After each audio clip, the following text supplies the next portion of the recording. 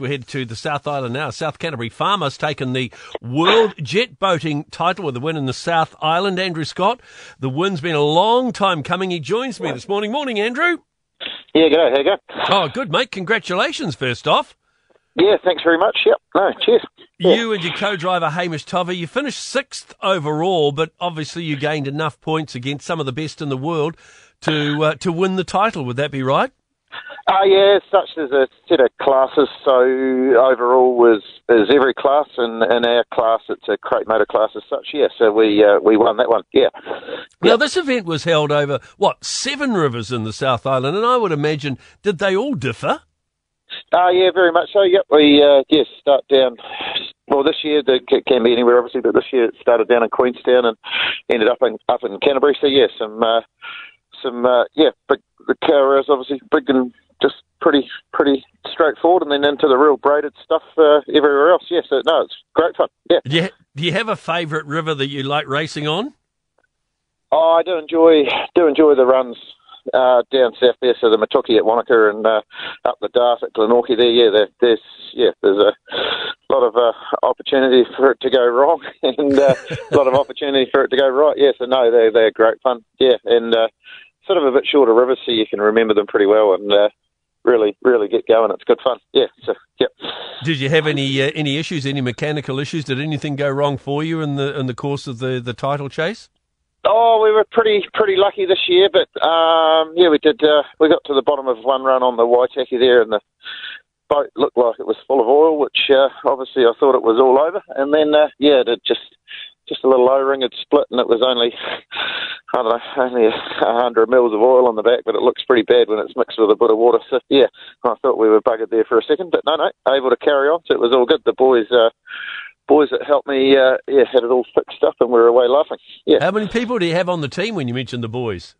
Oh, there's a couple of mates are sort of looking after the boat, and I don't know, trying to get us G'd up and get us going, and then another guy, a guy and his wife, they come and drive the trailers around for us and stuff, and bloody keep us all organised and where we're supposed to be, and make sure we've had a feed or something. Yeah.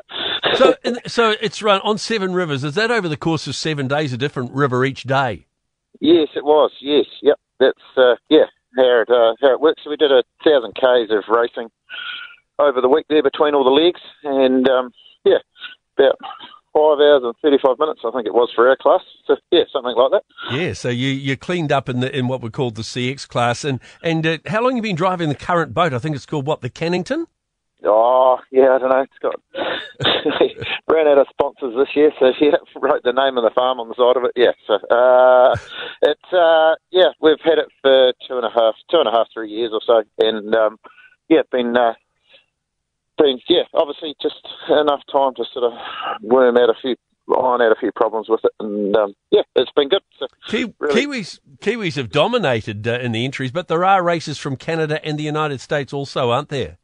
Yeah, definitely. Yep. There's some big names from overseas, but it's pretty different for those guys. Like they race pretty hard at home, and they have some real fast boats, but they're used to rivers with 7 corners over 100 k's, whereas we've got obviously 7 corners in the first 200 metres. It's pretty different for them, but they certainly they showed up with some good gear, and they had a red hot go at it. Yeah, one of the guys ended up second in his class, which is A class up above us, and then unfortunately the other guys all just ended up with a bit of trouble by the time they over the event. But yeah, they certainly have a go, all right. Yeah, it's very impressive, yeah. So, Andrew, what's next for you? What are the plans for the future, mate? Just back to the farm? Oh, yeah, we're had to come home and eye some heifers, so actually it's all good, yeah. So it's kind of really just a hobby in a way, isn't it?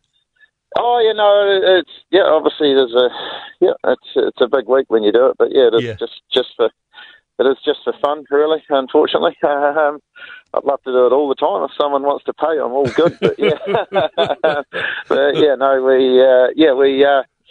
obviously, back to the farm and into it. So we'll hopefully plan is once this fog lifts here this morning, we'll go and get the baler going and rip into a bit of loose end. So, yeah, it'll be all good. Yeah. Fantastic. Good on you, Andrew. To you and your co-driver, Hamish Tovey. Well done, mate. Well done. World champion. That's great. Yeah. Thanks, mate. Appreciate it. Cheers. Good on you. Well done. Andrew Scott out of South Canterbury. We'll let him get down to his work on the farm. 90% of parenting is just thinking about when you can have a break. And when you do take a break, enjoy the Parenting Hangover podcast. They go together like a tutu and jandals. We've said from the get-go, we ain't parenting experts, but it's cool to hear, what is your neighbour doing? What do they say? A problem shared is a problem halved. Oh, that's good. Not that my children are problems, but I feel better talking about it. The Parenting Hangover with Clinton Jordan. New episodes every Thursday on iHeartRadio or wherever you get your podcasts.